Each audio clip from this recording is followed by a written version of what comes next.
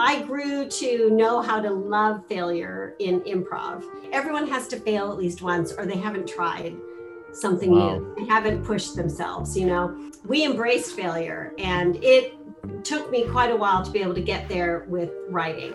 And that's what I wanted to feel as at home in writing as I did at improv. I'm not afraid to fail in the moment because I trust myself that I'll pick up the next moment.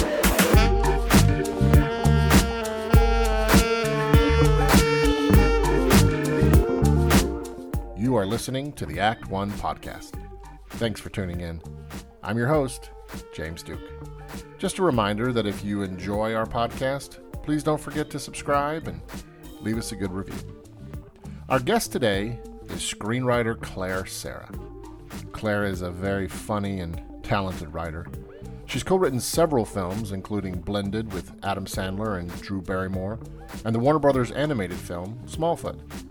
Claire is a wonderful person. We laugh a lot in the podcast and have a really good conversation, so I hope you enjoy.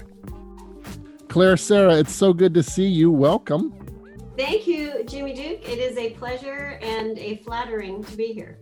I want everyone to know that the truth, I want everyone to know the truth, Claire. The truth is you were actually probably going to be my very first guest on the Act One podcast. And I had a fantastic conversation with you, and we laughed. We did. And we cried. I did. I think we might have solved world hunger. I mean, it was like a lot was accomplished. Yeah. And between then and now, the audio disintegrated. I don't know what happened. COVID. As I was saying to you earlier before we started recording it, I would listen to the audio, the playback, and it sounded like both of us were inebriated. Now I want to hear it. Yeah. Anyway, so you have graciously agreed to come back on, and I really appreciate it because, honest to goodness, I just love talking with you. So thank you so much for coming back. How are you doing? Like, give us an update on how you're doing these days with everything going on in the world. I know that you've been staying busy. You last time we talked, you've been taking a couple of meetings and stuff. But how are things? Yeah, well, things are mixed because we are in a crazy pandemic year.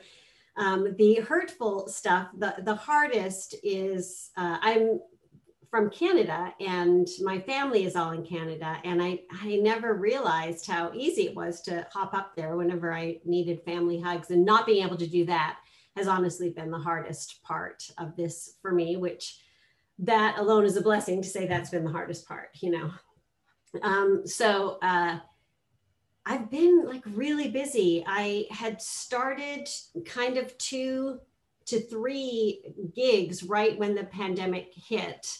And as a writer, we write from home anyway, and Zoom meetings, they're not ideal, but they are passable for brainstorming and development. So I have been very busy over the whole past year. I am developing an animated feature. It's a spec thing that myself and a couple of producers and a songwriter are doing together. So it's a beautiful project. So it's nice to get lost in that world. I am I'm starting this is a whole other conversation, but I have partnered with a fella in Ireland to start a family film company in Ireland. Wow. Yeah. And we got funding for our first film. It's live action. So we have been rewriting, and we brought on our director in the fall. So we've been rewriting with the director and hoping to shoot late spring this year. Congratulations. That's very cool. Thanks. Will it be shot in Ireland? Yes. Wow. Very cool. Yeah. Do they offer good tax breaks and incentives there? That's the whole point. Yeah, they really cool. Do. It's great. Do you need a PA, like a 44-year-old PA? I'm looking to see if there are any white men that I could use on this. because, Ireland's so diverse. That's great. That's great. By the way, you were talking about your family in Canada, and I agree with you. That is, my family's in Tennessee, and that I think for many of us, that's been one of the biggest challenges. Do you come from I come from a pretty big family. Do you come from a pretty big family, or because you grew up in Canada? That's where you were born and raised, correct? Well, I was actually born in Scotland, which is part of how I ended up back in Ireland. But I was born in Scotland, and then my parents moved to Canada when I was a kid. I have two brothers, and they're both married and with kids. And since my husband and I never had kids, I made their kids my kids. Right. So that's what I really miss that energy in my life. But yeah, so not a huge family, but two brothers. Do you miss Canada? Asked me that last month.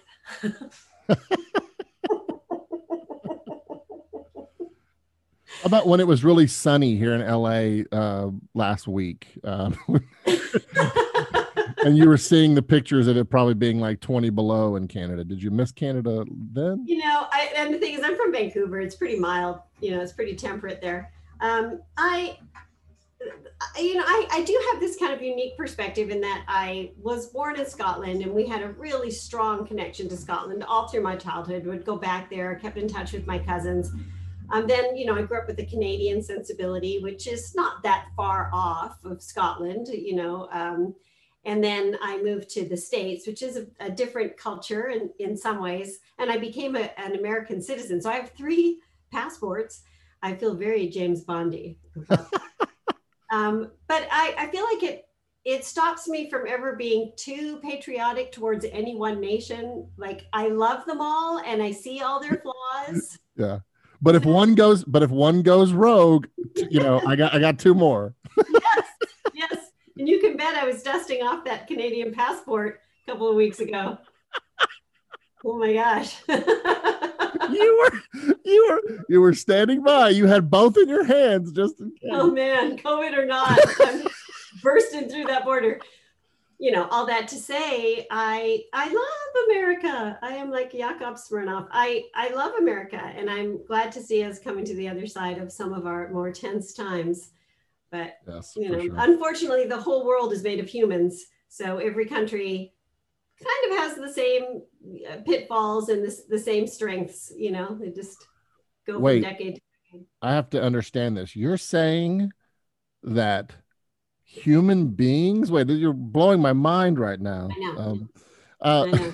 What I think we talked about this before, but what is your thought? You are a very funny person, but what is it about Canada that you guys produce so much, so many kind of legendary funny people? Is it what is it about Canada that produces so many funny people? It is lower status. Really? Yeah. It's the thought that we're not quite England and we're not quite the United States. Is that what it is? Yeah. So we can step back and have a little more perspective. We can make fun of ourselves a little better than Americans can, because we're not worried about keeping our status, as the superpower or the top, the top human. And as an American, I consider myself a top human. But, I think Canadians don't have to worry. Their big brother literally is taking care of all the big bad stuff, war and what have you. And so they can relax and joke about it. That is interesting. That's a really interesting take. I think you're completely wrong, but I think it's an interesting. It is an interesting take. I think status is like a really kind of fascinating. Is that something that would honestly be something that you would hear Canadians discuss every once in a while? Is would that act, or is it just more in the kind of the zeitgeist? Yeah, the zeitgeist, if you will. I think it's more in the zeitgeist. Yeah. I you know, coming from an improv background, we do a lot of work with status and status switching and scenes, and how important that is to comedy. And so I think as a Canadian coming into America, I used to think about it quite a bit, how Americans were not that great at making fun of themselves, although that's also changing. Yeah. What would you say kills in Canada that doesn't in the US? Like in terms of, you know, comedy or style of comedy or however you want to define it, or and vice versa. Is there anything that kills and just slays in the US with the US audiences that maybe doesn't land the same way with Canadian audiences, would you say? I'd have to think about that. My gut reaction is like, I think we still like verbal humor a bit more than Marca. So I think that we do like a little bit more verbal sparring in our like sitcoms and things like that, where Yep. But I mean, it was really wild to see how well Schitt's Creek did. Yes. In the States. Mm-hmm. So I think we are melding more than we realize. Yeah. I just had the pleasure of connecting with Ins Choi, who created Kim's Convenience. Oh my gosh! And really, you know, awesome human being, and it's been cool to see the success of that show too through Netflix and stuff. Yeah. So you talk a little bit about what brought you to the States. If I remember correctly, it was your improv team, right? Like that was a big part of your journey here, or no? Not exactly. It was a boy.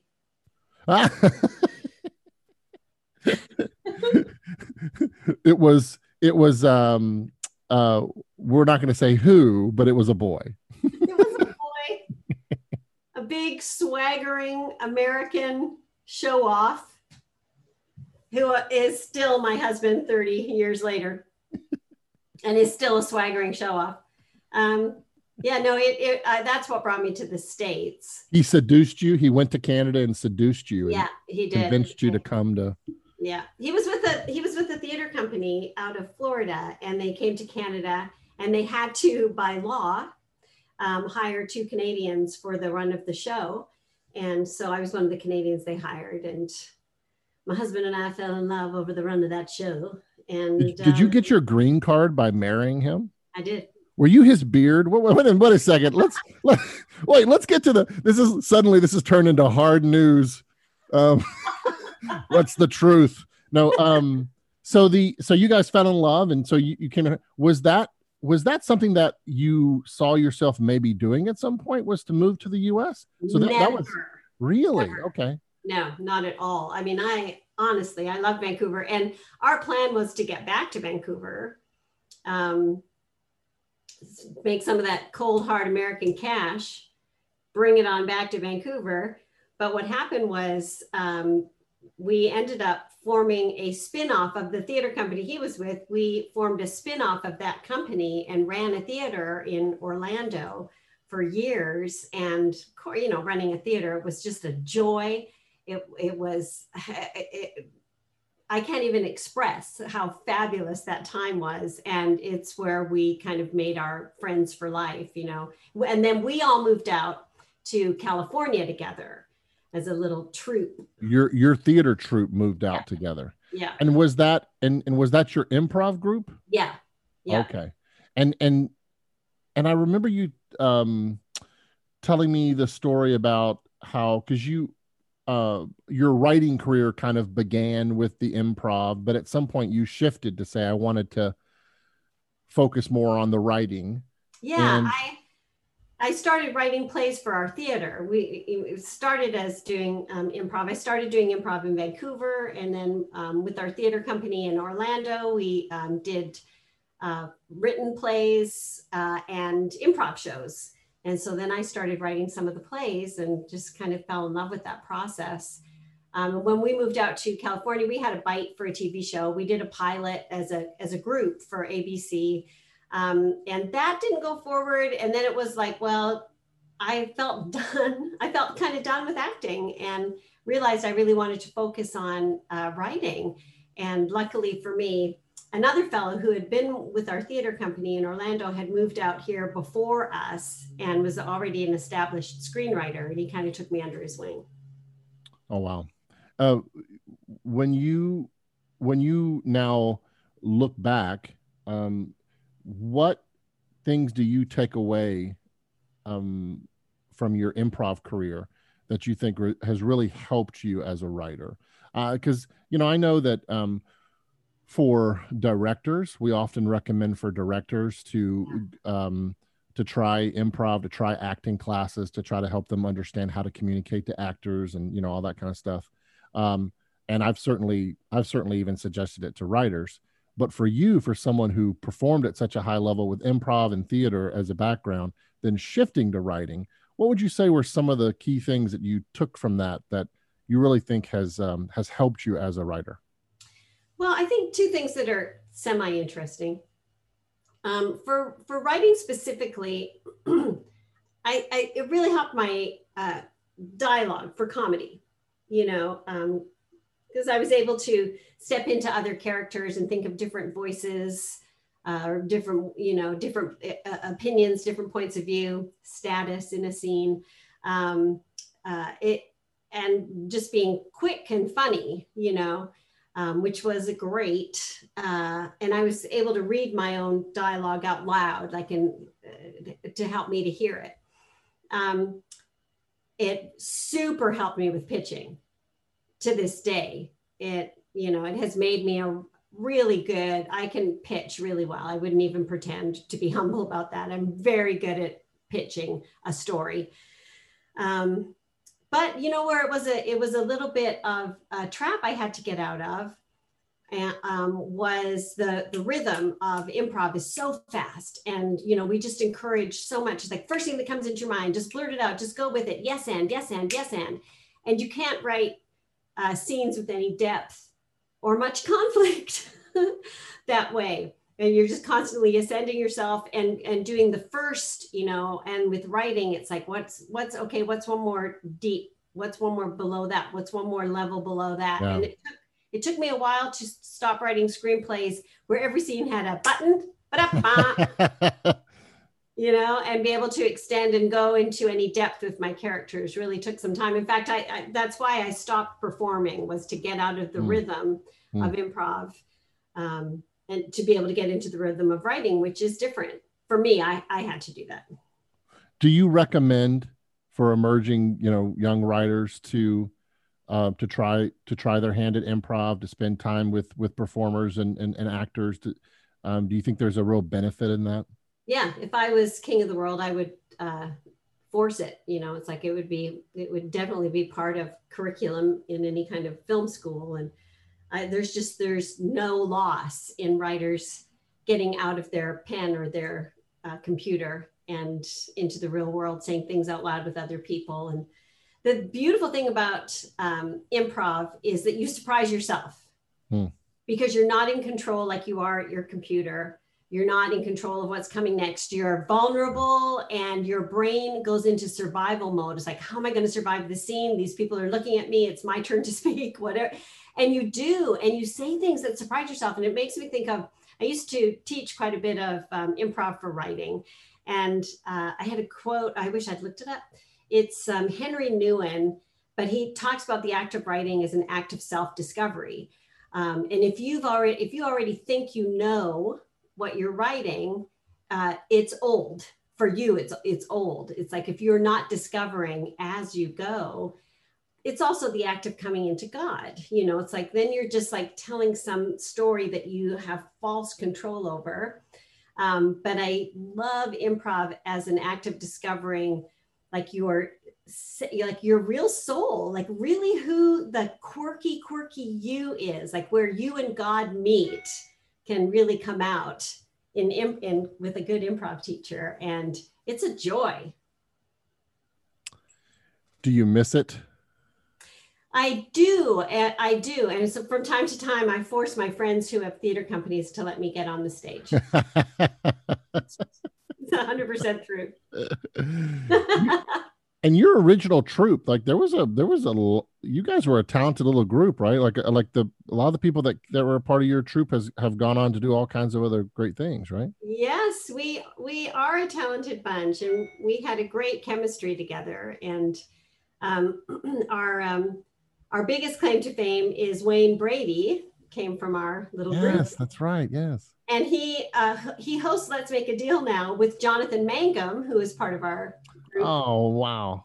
and then Joe McCrary, who is the Yep. star of Dwight in Shining Armor on Yep. BYU. Yep. And Matt Young, who is a writer on, he was a writer on Blind Spot for the last couple seasons. And yeah, it's just an amazing bunch of talents.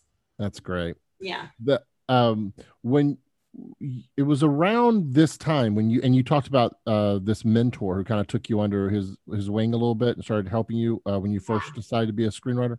Yeah.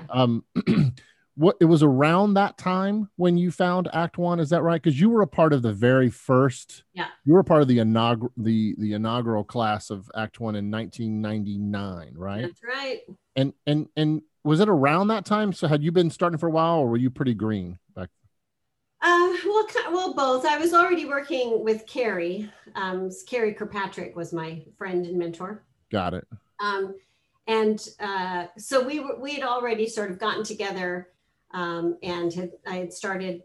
He was trying to get an intern program going at DreamWorks, where he wrote for animation there. He had written Chicken Run for them. So at the same time, I was, back in the day, I was nervous. They say this is particularly female, but I was nervous about calling myself a screenwriter without ever having taken a class. And at that same time, I had gone to see a play at the Actors Co-op. Yeah, Actors Co-op, yeah. And they had absconded my personal information somehow from me and to send me emails. And I got this email about Act One. And I was like, oh, in a month-long program. You know what got me the most about it was that it was writers who were working. It wasn't professors. It was people coming off the lot and talking to you, because having been in the business from an acting side, I knew that things change. It's like, I don't want to hear from a professor who worked 10 years ago, and that was really exciting to me. And it was great. The program was great. I did feel like I came out the other side really knowing the craft, which I didn't know. Yeah. Yeah. I think that's one of my favorite things about Act One is, I think Scott Teems or someone, he talked about it's relevant, being relevant. Yes. Is we've all known of great educational programs around the country where you can learn the basics of screenwriting, but the relevance of someone who is literally, when they're not teaching you in that class, they just came out of a writer's room where they're breaking a story for that episode that has to air in 3 weeks. Yeah. That's important, Yeah. It was after Act One, you eventually found your way over to DreamWorks. Is that right? After a year or so, were you?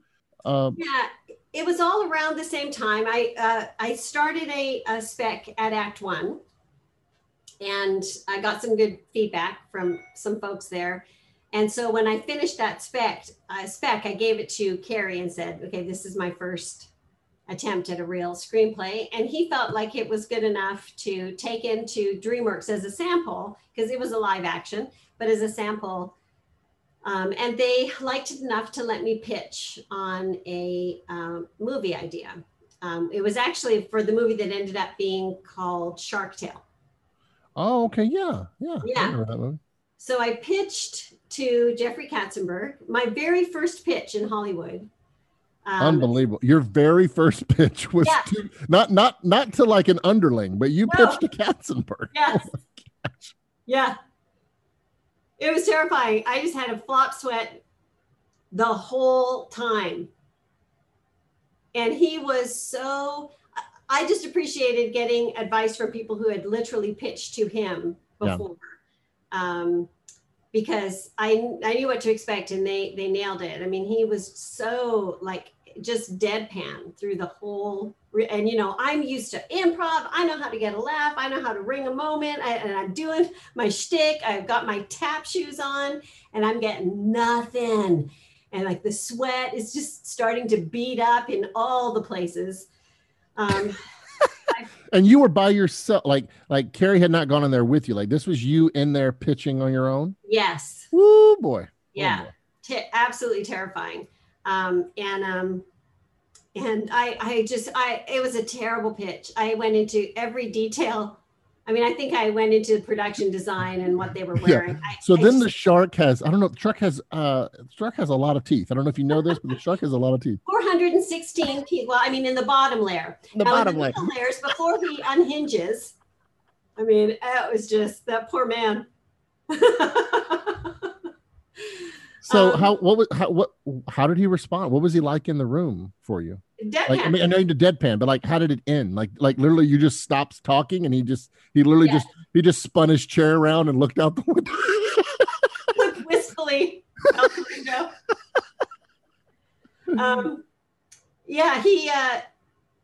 He was very nice at the end. He was nice to me because Carrie had brought me in. So, and he was very nice to me. And he said, well, a lot to think about.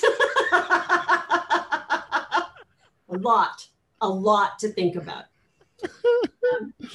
Craziest ending to this story is that I got it. Really? Yeah. Wow. But this was back in the day when they had 2 or 3 different writers write completely different treatments on the same idea. Okay. While I was writing my version of the treatment, somebody else had come up with the idea that ended up being what the movie was, which was Takeoff on Get Shorty. And it was super commercial. So they would hire. So you got paid. Yep. And two other writers got paid. Yeah. All 3 of you were paid to write a treatment. Yeah. And so the other 2 probably went in and pitched as well. Yeah. And wow, fascinating. But that was your first like official paid gig for a studio. Yeah. Wow, that's something else. Wow. So so clearly you learned to get better with pitching, right? Yes. But I found the edit button. Yeah.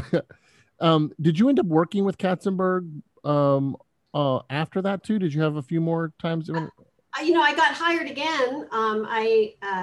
After they went a different way with Shark Tale, but they liked they liked the work. Yeah. And so they brought me in to pitch on other ideas that were sort of more out there that they were just kind of maybe exploring. So one of the things I used to talk about this a lot in my pitching classes. So I was brought in to pitch to the underlings because Katzenberg would not sit through another one of my pitches. So I was brought in to pitch to these 2 producers, and they wanted me to pitch on 2 completely separate ideas on the same day, like come up with 2 whole cloth pitches. And Katzenberg was famous back then for like literally be one word. And the words I was given were kangaroo. And gosh, no, I can't even, circus. Wait a second. So you would be given one word? Yes. So you'd be given one word. And so then you have to come up with an entire concept based around one. You have no idea what direction they want you to come in and pitch a direction. Yeah. To pitch a whole cloth idea. Yeah. Wow, I did not know that. And you had to do 2. Yeah, 2. Come up with 2 completely different worlds, 2 whole beginning, middle, end. And of course, I thought the circus one is the strongest because it was based on Mutiny on the Bounty, like an animated Mutiny on the Bounty. Okay. But and then the other one was Kangaroo, which I loved. But I pitched the Kangaroo one first because I thought circus was stronger and I needed to finish with bang. I pitched the Kangaroo one and I could literally see them, Jimmy, like starting to yawn. No. Yeah. And I'm like, oh my gosh, I have a whole other pitch. And I had the genius of the spirit in the moment was like, hey, before I go into this next one, I'm a little thirsty. Could we get some Coca-Cola? Yeah. So we stopped. They literally brought in Coca-Cola. I waited till they had sugar in their system, and I knew that it would peak at I had 12 minutes for this next pitch. So they got the sugar in them. I pitched them, and I ended up selling that pitch too, which was great. So smart, so smart. It really does like they're human beings. Exactly. It really does matter when you catch them. If they just came off of, like, if they just got yelled at by their boss and then, then now they're coming to the, or they ate a big lunch, yep, or it's in the middle of the day, or they're, they didn't sleep well. Like, there's all kinds of reasons why maybe your pitch doesn't land the way you think it will. And it almost has nothing to do with the quality of it as much as it's what they're hearing and what they're receiving sometimes. They're certainly, if not equal, and what you're saying about them being human is the point. And I started to learn about the value in the small talk, because at first, like, I was like, oh, what small talk? Who cares? This is just wasting time. It's just going to tell you a story. You're going to like it or you won't. But you are right. It's not that. And it's about meeting those people where they are. When I did improv, especially street improv, we would talk about, you have to meet the audience where they're at. You can't come in with your bowling over energy. It's just going to be offensive and you're not going to connect. So you meet them where they are, and then you try to raise the energy up and bring them with you. And that's what pitching is. And it is worth it to do a little bit of small talk, to find out kind of where they're at, to find the personal in your story, and to say that before I tell a story. Now I tell why I want to write this story, what I found in this story that had connected to my life and my heart, and let them see that I'm a human. Let me see the humanity in them, and then, try to keep that energy up, and then bring that energy up and go into the story. And that was a turning point. Now, you mentioned before you went in with Katzenberg, you had spoken to a few people who had pitched to him to try to get an idea.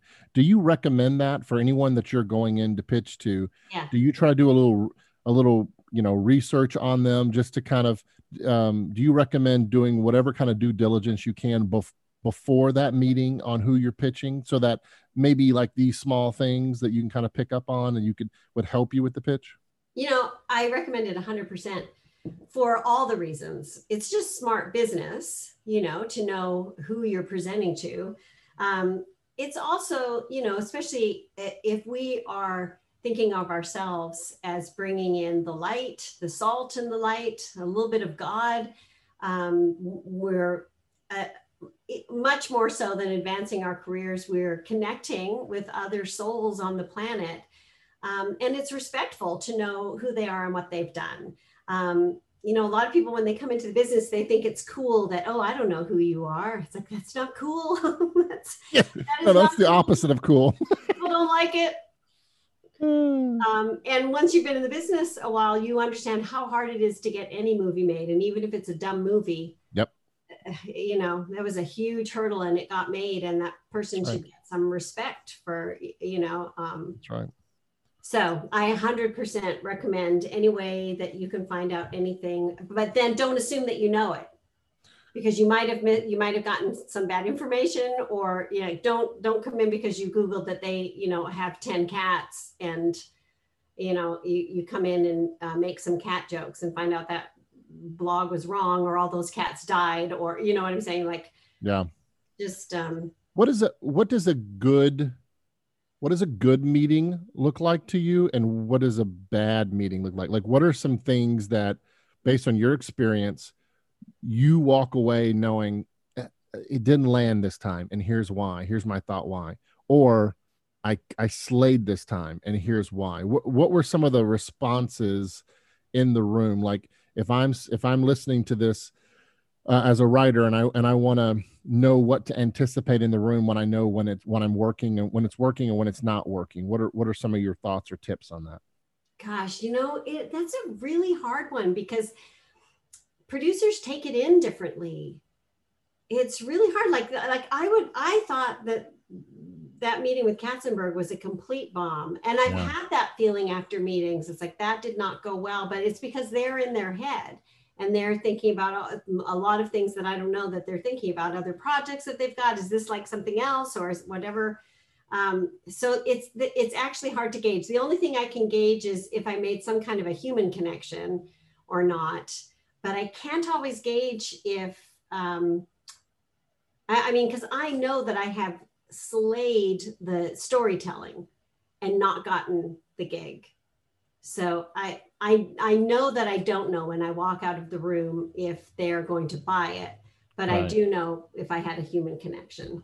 And I love that. I love the human connection because, like you said, it's more than just your career. It's who you are as a person. Hopefully, how God has designed you to understand that as an empathetic person trying to live your life and work in this business with these people. There is something quite beautiful to think about it in that way, to try to connect to someone in that sense, and also for your career, people, if they like you, you might not be right for that project, but they'll remember you and they'll bring you back to pitch on other projects, or they'll introduce you to other people. Say, you know what, she was really good in the room. She's a really interesting person. You should talk to her. Right, like it ends up paying forward in all other kinds of ways, wouldn't you say? Oh my gosh, here's my favorite story about that. A bunch of friends back in my theater days, one of them decided to make a pilot, a sketch show pilot. So he got us all together. We wrote sketches, we performed sketches, filmed them. He put them together into a 20-minute presentation, and it got all the way to Lorne Michaels. Lorne Michaels liked the oeuvre of one of the gals who I can't remember. Yeah, she did perform in one sketch, but she mostly just did this one bit. It was almost like a stand-up bit that she would do. It was super funny. And he liked her persona. So he invited her out to New York to meet with him as a writer. She wasn't a writer. She didn't write any of the sketches on the, wow. And she was like, I'm not a writer. He's like, no, I like you and you'll fit and you're funny. You're naturally funny. And she was funny in the interview. She was just a funny person to chat with. And he's like, no, I like your vibe. I liked your vibe on the tape. I've liked your vibe in this last hour and a half of conversation with you. Come and work on Saturday Night Live as a writer. And she was there for like 20 years. She became head writer, and that, wow. That was because she, in the room was herself, made a connection. And like you say, it was certainly not her resume. It wasn't samples of writing. It's like the greatest challenge in life is to try to be your authentic self, and I know Act One do they still do like the credo? Yeah, we do. Knowing yourself is the toughest, it's a very hard thing to do. And you have to adjust it, every few years as you learn more horrible truths about yourself. Yeah. But that is what everybody is hungry for. And certainly the entertainment industry is so hungry for authentic people. Unfortunately, if you don't have a solid grounding, also you get eaten up. Like they eat up your authentic self and chew it up and throw it out so I can look for the next authentic one because you're broken in the corner. Mm. But authentic with grounding, that's Tom Hanks, right? Yeah. That's you can last forever. Anyway, yada yada.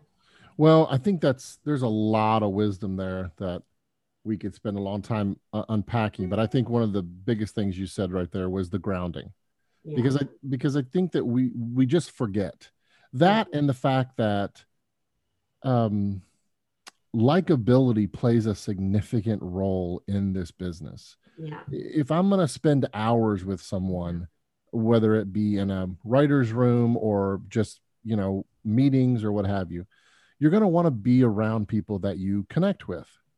And one of the things that people, I don't know what it is, but it just seems like a lot of people forget, don't be weird. You know what I'm saying? Like, don't don't be the person that weirds people. I don't like everyone in town is weird, right? Like weird in a quirky way. Sure. But don't be weird in a creepy, like, I don't want to be around you, you know. And what is that? It's inauthenticity. Yes. Or not knowing yourself enough to be comfortable in your own skin. Yeah. There's nothing more attractive than somebody who has a right self-esteem, not too high, not too low. I think there's a scripture about it. Yes. I'm sure there is somewhere. But that it's so attractive to meet somebody who is okay with their flaws, you know, and comfortable with their strengths. Given our current status, where people are primarily now, almost exclusively, I should say, at least for the immediate near future, everything's still happening on Zoom. It's happening online. Yeah. What is your advice for pitching on Zoom, taking meetings on Zoom? Is there anything that you do slightly differently than when you were in the room? Yeah. And what's your advice for that? Well, literally, I pitched I did a lot of pitches over Zoom at the start of this pandemic. The project hasn't sold yet. It's really good. I'm honestly surprised that it hasn't, but the pitches went great. And here's what I did. It was actually kind of fun for me to be able to, you know, if you can have your document at eye level with the camera. And so like it's like a newscaster, you can read your document and scroll it so that you keep it at eye level. And it really looks like you're telling them the story, but you have to practice that. I mean, you have to take that seriously and practice it like you're putting on a show. Like a teleprompter, like you're creating your own teleprompter that you are just scrolling yourself to try to keep your eyes up here as much as you can. Eyes up here. And I recorded myself doing it. Oh, okay. So you could then give yourself notes, like look back on it. Oh, that's smart. It's a great tool to record yourself doing the whole thing and see when you get weird and then just stop being weird. Why does my left eye just keep turning slightly? I don't understand. Yeah, you have to get used to your face, which nobody can get used to their face. Yes. And what I would do too is because they mute themselves, so that's kind of weird. Like you just have to be prepared that you're not going to hear any laughs or gasps or whatever. But I would try to make my Zoom that up in the the little panel at the top of faces that I could see one face, like because the document covers everybody else pretty much, but that I could see one of the people that I was pitching to, that I could see their face in the corner and I could kind of gauge, are they still with me? That's really good. That's really good, Claire. And, I will say this too, for pitching, this is one of my little secrets. And I would do it over Zoom too, although it'd be a little more planned over Zoom, not quite as, but I would almost always, at least once in the middle of a pitch, break the pitch, get outside of the pitch for a second, keeping it relevant. Like if I'm pitching a story, whatever the story is about, find something relevant that's happening in the news, or if it's a true story from your own life, just break the pitch for 30 seconds and say, this is actually kind of funny because it's ripped from my own life. My brother actually did this to me once. True story. Anyway, and then get back into the pitch because nobody can keep their mind, especially on Zoom. It's like, give them a break. It gets their attention again. It's like, wait, the rhythm just changed. Oh, I'm back in it. Give them a zig. Give them a zig and a zag. Give them a zig, man. Zigzag. Well, and the thing too to remember, like we were saying, earlier, they're human beings, and they might have just had 4 of these in a row. Mm-hmm. And you're exactly right. Like it's like you're just giving their brain just that little bit of, oh, okay, I'm back in it kind of thing. Yeah. And reminding them that you're a person. Yes. That human connection, giving them a little bit, and those are things that they remember about you, right, Claire? It's like, oh yeah, I remember she said that her brother, this is the woman that talked about her brother treating her this way. Yeah. So I'm just kind of tracking along here with your career. Right. Your first feature film credit. What was your first feature film credit? Oh, Blended. Yeah. And that was a project that before it got to Adam Sandler, you wrote that with a writing partner, is that right? Yeah. The path to Blended was after, working at DreamWorks Animation with Carrie, getting some of those treatments sold. Carrie recommended me for Curious George, the animated movie. And so I got hired on Curious George, and I worked there for a year. It was an amazing experience. It was my first studio film that I worked on. They flew us to New York for a weekend to do a workshop with William Goldman. Wow. Yeah. I got to work with Bill Goldman. Well, yeah, it was really wonderful. And I can't believe that you actually took my call after that. Right? So impressed. Yeah, I know. It was so cool. And like everything, like you never know how any story is going to end. I mean, I should have absolutely finished that movie and gotten a credit on it. That would have been my first movie. But it's a half-hour story. I'm not sure you really want me to go into it, but it all came crashing down. Everybody got fired. The director, William Goldman, me. Wow. Were they already in production with the animation? Oh yeah. We had wow. Yeah. It was a moving train, and there was a lot of panic. But I don't mind getting fired if William Goldman's also getting fired. So, all right. Okay, I won't take that personally. We'll take that personally. That's great. So I met another writer on that project, and we were both working on a spec that had a similar idea. So we decided to write it together. And that sample got us into a producer's office who was looking for a movie about two people with kids who get married. And so we brainstormed the idea for Blended and pitched it to Warner Brothers, which was actually a mandatory pitch because he had a first look deal. The producer had a first look deal with Warner Brothers, but they didn't make family films. We didn't really expect them to make it. Oh. But we happened to pitch it to an executive who had just married into a blended family. Like those things, right? Yeah. Yep. You don't know. Some people call it serendipity. We call it something else. But we call it serendipitous. Yeah. Oh, sorry. With a capital S. With a capital S, yes. Yeah.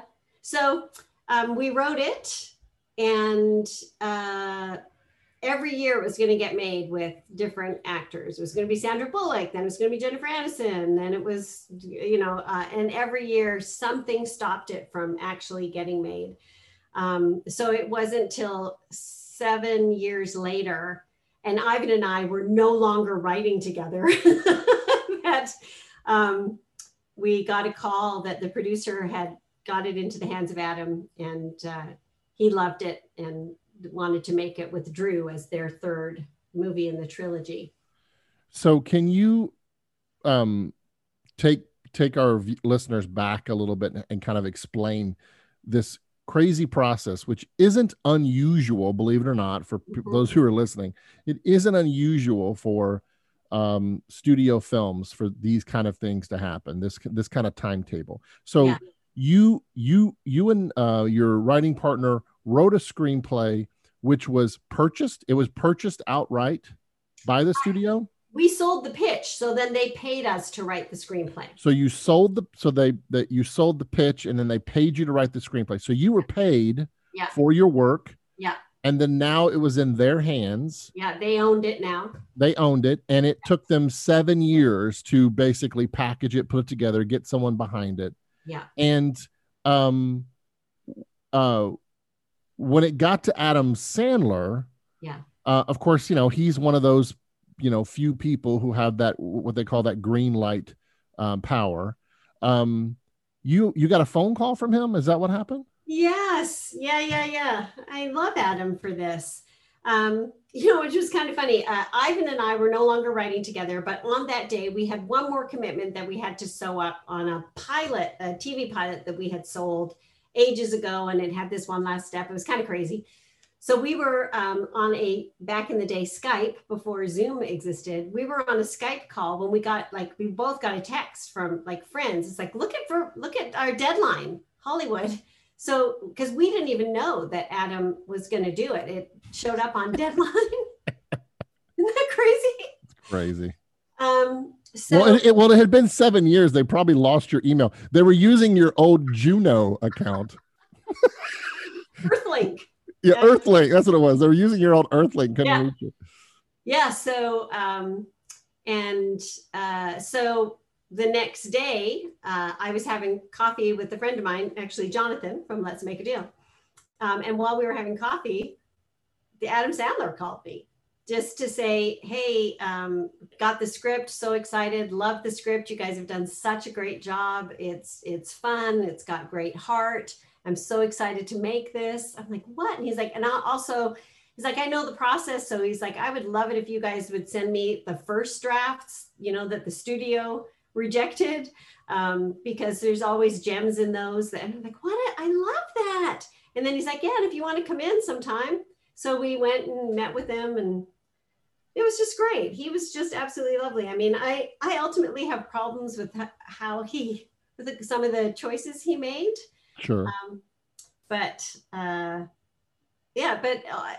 actuality, the process was really fun, and he was good to us.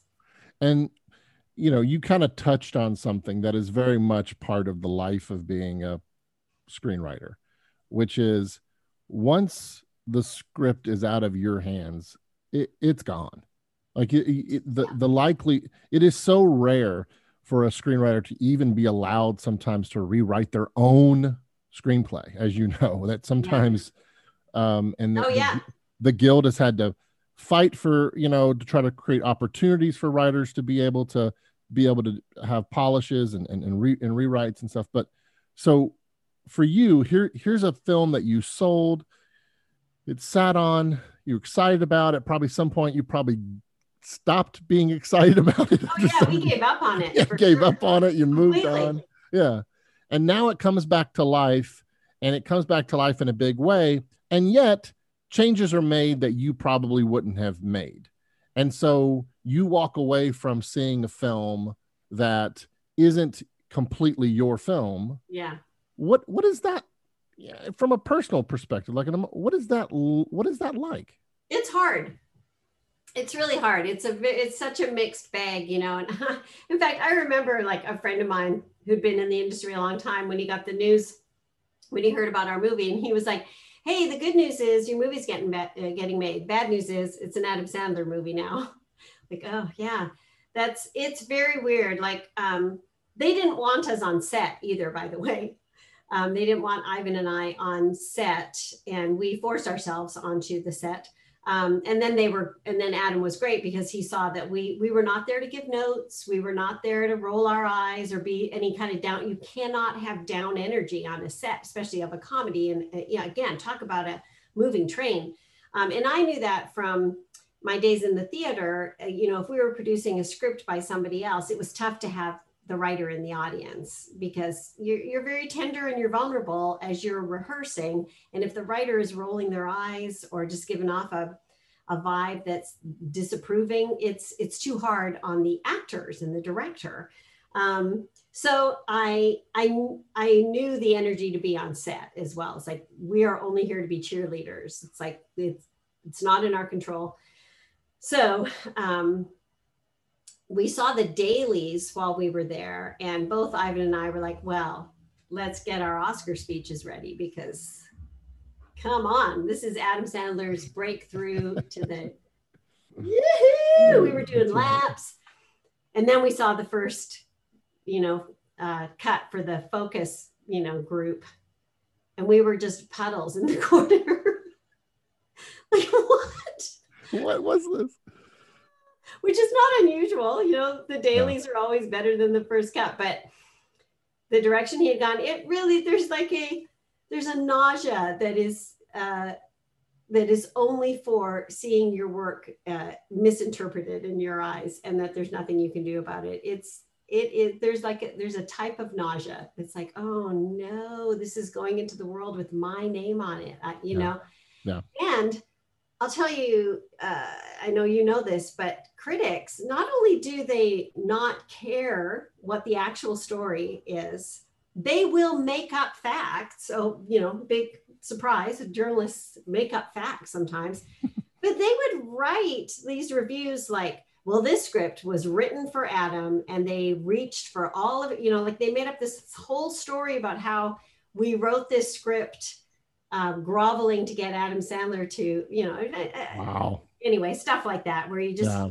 you got to just be able to let it go and enjoy the ride. But it's hard, you know, it's hard. And it's the nature of this business. You know, we Yeah, can say whatever we want about it, and you know, but it's the nature of this business. I don't know if people fully realize when they say I want to write for film and television. yeah, I don't know if they fully realize what that means. yeah, And hopefully at Act One, we pound it into them to yeah, help them understand. But you get a shot at writing the best possible script that you can, yeah, and where it goes from there, unless you are the writer, director, producer, you're independently wealthy and can put it all together yourself. You know, there are those rare occasions, right? Like yeah. Todd Komarnicki told me when he did Sully with Clint Eastwood, Oh, he did like one pass, I think, on it, because Clint Eastwood, like, he shoots what he reads, and it's like, I mean, man. it's like insane stuff like that, right? So you hear that occasional insane story, Yeah. right? But Todd can tell you many other stories where, you know, the opposite happened, right? Yes. And so it's very rare when you get your work represented maybe in the way, but in a sense, excuse me, in a sense, I think that's also something that's really, for someone like you who's coming from a performance background, um, there's something about, hey, I got up there, I performed, and maybe this audience tonight didn't respond, but I'm getting back up on that stage tomorrow night, right? 100%. You know, we used to do 3 shows a night, you know, 3 nights a week. So it's like, yeah. And you're absolutely right. That is 100% the attitude to have. And you have to have it. If you don't have that attitude, you won't last. You won't want to do this because you certainly have more failures than you have successes. And I grew to know how to love failure in improv and like really embrace it. And I encourage, I was the director of improv at our theater. And I always made it the goal. Like every night, everyone has to fail at least once, or they haven't tried something new. They haven't pushed themselves, you know? And because these guys were all so good, and gals, I knew that they were going to do all this great work. It's like, do at least one thing that's wobbly, you know? So we embraced failure, and it took me quite a while to be able to get there with writing. The whole fail spectacularly sort of, you know, thing. And I feel like I'm just getting there now, where it's like, okay, you know, it's like, and that's what I wanted to feel as at home in writing as I did at improv. Like, you know, I could hop on a stage anywhere, anytime, and feel comfortable in front of a crowd without a script. I to this day, you know, it's like, I love to host our Right Girl events because of that. It's like, I'm not afraid to fail in a moment because I trust myself that I'll pick up the next moment. And to get there as a writer, you know, it's like, it's harder because you know, it takes a year to get a script into, you know, a reading space, but to be able to know that, well, if this script doesn't hit, you know, the next one will. There's a fearlessness, I think, that you're describing. I think it's really good advice. The embrace the failure, you know, like, I think, how did you eventually land Smallfoot? Well, Ivan and I had sort of gone our ways. We actually got hired. We made good money. We wrote a lot of family films for all the studios, Disney and Paramount, but nobody was making them. It was kind of weird because that was just when animation was also coming up, and the only family films anymore were animation. Anyway, so he went off to do Broadway, to write for Broadway. And I sold a pitch to DreamWorks Live Action, but then they weren't making that either.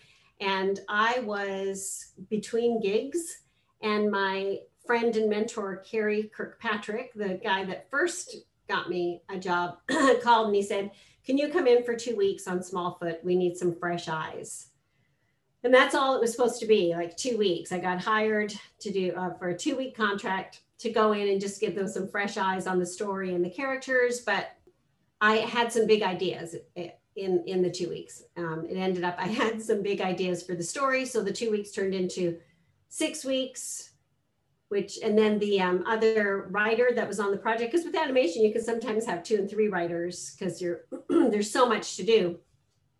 And the other writer got another gig and he left, and I ended up staying for a year and a half through the end of the project, and wow, helping make some big changes in the story and the main characters. And I never did get a full contract. I mean, I just got my contract renewed every 2 weeks. It was like the Dread Pirate Roberts. you were essentially a temp. That's Yes, it's true. You had to go to Apple One or wherever it was and get renewed. So if I remember correctly, I don't know if I saw you in another interview talk about this or something, but part of the big structure changes, the big ideas, sorry, was you wanted to address some specific themes, right? Where there were some themes that you wanted. Can you talk a little bit about that? Yeah, well, they had been kind of missing the boat, and it was no one person's fault. There were too many chefs for sure on this project, and it had been wobbling around for a while. And they had a bit, without realizing it, and this was before #MeToo, although all women were living #MeToo for a long time before it became a hashtag. It was a bit misogynistic.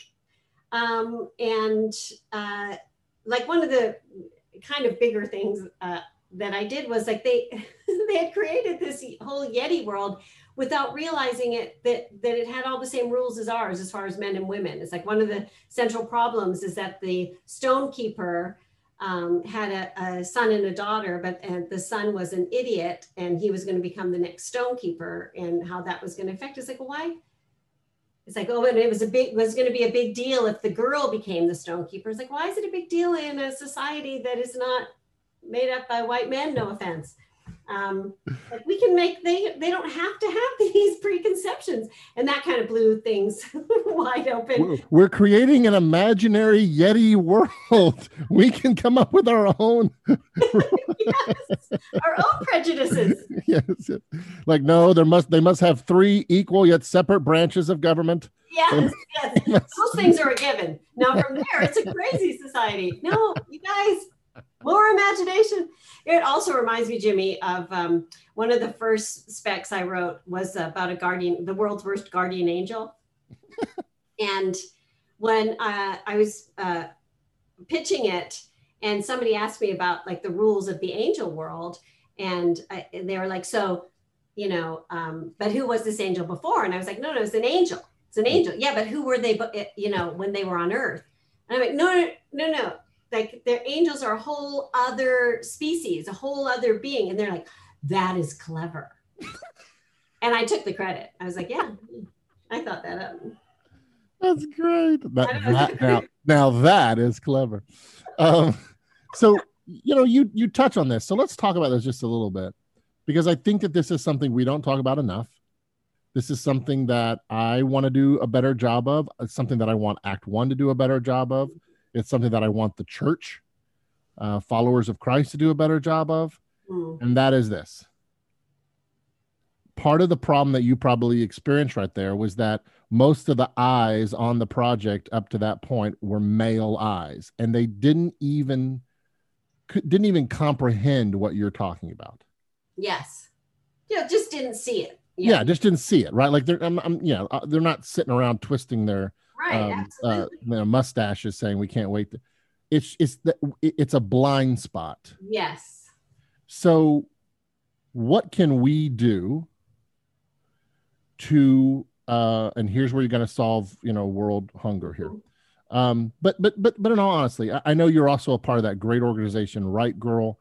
Yeah. There are lots of things that we can be proactive in creating projects and working on projects and developing projects in a way that is more inclusive and that is open to that other person's perspective that we maybe are just completely blinded to.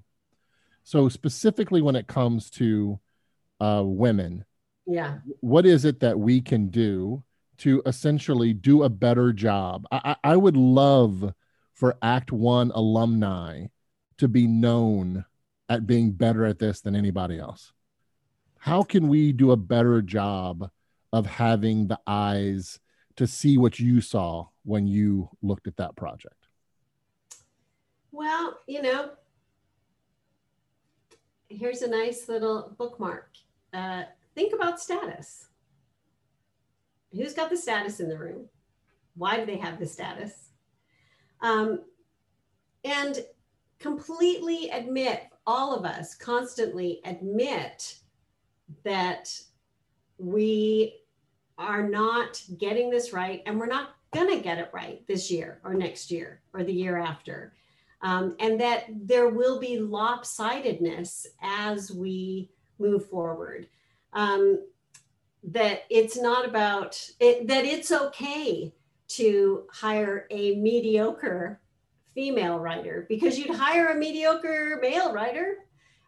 It's okay. It's like to not be like, you know, we used to be told women, we'd be told that we had to be unstoppable and undeniable so that we could get hired, which is not fair because men don't have to be unstoppable and undeniable to get hired. They have to be good enough. But women have to be undeniable. We have to be the absolute shining star. And that's any minority, you know, has to be the undeniable. And it's like, well, don't, you know, they don't have to be undeniable. They have to be available, authentic, hopefully, good. I think it's just like have mercy on the fact that that it's inequitable, and know that, you know, and I think about this with Right Girl in specifically, you know, like the girls that we're dealing with, the at-risk girls in Los Angeles, are the first ones of their family to go to college. When they go home to have a meal with their family, they're at college all day, they're working, they're expanding their mind, they come home and their family are not college educated. So they're not continuing that conversation at home. Their families are wonderful and warm and beautiful, but they're not up on the news and educated. So those girls are not encouraged to be like that at home. So like, we don't even know as whiteys how much we get from our parents subconsciously. That's, you know, and that we are encouraged to speak well and think on these things, think on higher things, think on the news, discuss and debate. You know, we are coming in at such a level of privilege that we are unaware of. And I know that white folks right now are hating all these words like triggered and privileged, but they're all true. And I see it when I work with these girls. It's like, it's going to take generations before, you know, they're at the same level. So it's like, don't expect them to be at the same level. They're not standing on the shoulders of all these from Oxford who founded Cambridge or whatever. Like, you know, we're standing on the shoulders of strength and vulnerability and warmth and intuition, but we're not standing on the shoulders of current culture, political games. You know, we're just learning those, and it will take generations before, and I'm speaking for all minorities, before we are level in the boardroom, you know. So don't expect minorities to have to be the undeniably best. There, that's my rant. Thank you for coming to my TED Talk. That was really good. I really appreciate what you're saying, and you know, I want to do better. I can honestly say to you, I've talked a little bit about this before, where I think I was probably subconsciously a bit chauvinistic. I don't know if Well, I I would. was. So I'm sure you were. Yeah, yeah. Like Seriously. I wouldn't go around in any way, shape, or Yeah. form, but I think, and then I had my daughter, and Mm, I have a son and I have a daughter. So mm, my son is 11, my daughter is 9, and I saw a. We were living in Florida at the time. We lived in Florida for about 18 months briefly, about 5 years ago. And so my daughter was little. She was like 3 years old, 4 years old. And the humidity in Florida, oh, yeah. her hair was like she had curls, the Right. cutest little thing, 3-year-old, 4-year-old, just her head full of curls. And I saw it was, believe it or not, it was a Dove. I think it was like a Dove commercial, like Dove hair care for women or Sure, something. I don't know, sure. right? And it was basically a campaign saying that women with curly hair get bullied. Mm, Women with curly hair, girls with curly hair get bullied more than other girls. Girls with curly hair get treated differently than other girls. Like they were always told to straighten their hair, and I think the campaign was like, no, you don't have to be yourself or whatever. right, right, right. It introduced me to a world I had no idea of, Yeah. but the rage that filled my soul at the thought that someone would look at the curls on my daughter's head, right? Yes. And it was like in that moment, it was like God's spirit spoke to me and said, "Well, now imagine being the father of a young black man, Right. a young black boy. Now imagine being now imagine you being that woman, you Mm, know." And it hit me and it convicted me, and I realized, okay, I've got to start to rethink some things. And so that's why I say to you, I think that we want to do a better job at Act One. I've stated it publicly. We need to do a better job because I want to see people of faith leading these conversations, leading the change in our industry, yeah. not the ones being drug along for whatever reason. So It's too late for that, but we yeah, can at least not slow it down at this yes, point. We're not at the forefront no, of we're not, compassion. we're not. Um, but you are, Jimmy. I mean, you clearly have an open heart, and I love that you had that moment. I mean, a lot of men wouldn't stop to have that moment, and it's easy for us women to be frustrated because we have been the lower status. We're Canada, and we get to we do the same within ourselves, like the bullying with curly hair. It's like Yeah. we humans are always looking for status. I mean, that's the whole Christian message, is the cross. It's cruciform. It's upside down. The least, it's like God is always calling us. It's like the Christ way is to be the least in the crowd with right self-esteem, not like, false martyring, but with right self-esteem, to be the least among us. And the church is not enjoying that message, or it's walking into that status right now, and it will be good for it. It will be good for the church to be disdained for a while, and it'll be good to be lower status. I think that the next, you know, however many years, the battle for the soul is going to be waged between, do we want power and status, or do we want to be known by our power and status, or do we want to be known by love? We want to be known by power and status. We've made it clear over 2,000 years. Yeah. And We've made it clear. that's the battle.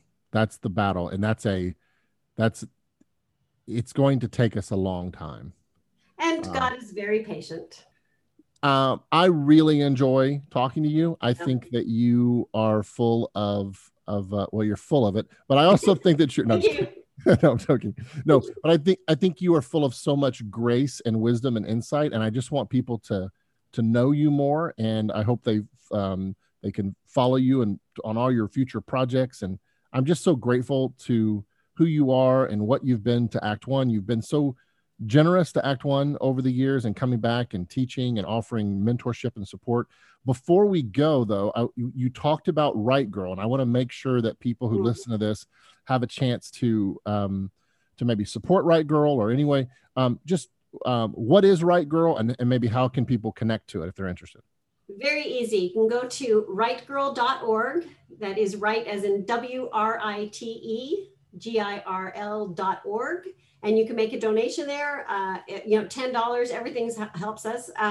Or you can just check out the organization. Perhaps you want to be a mentor. We pair at-risk girls in Los Angeles with professional women writers. And you've been a mentor for them from the beginning, or from the very first meeting. That's fantastic. Yeah. And did I see on social media that you have a proud alumnus of the program right now?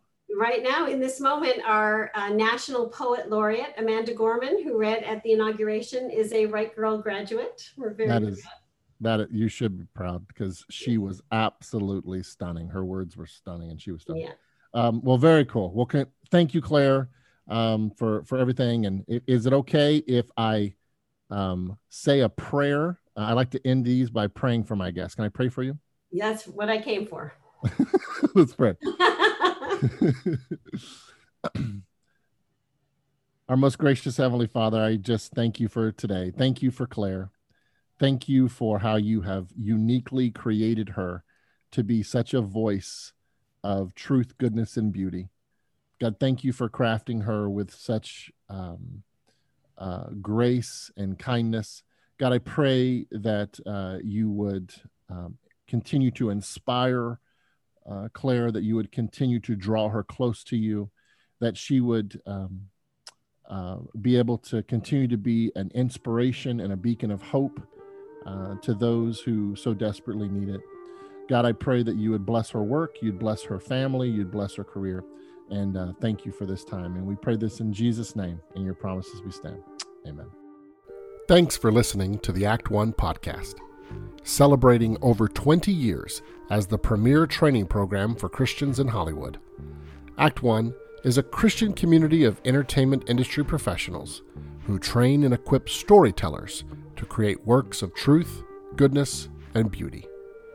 To financially support the mission of Act One, or to learn more about our programs, visit us online at actoneprogram.com.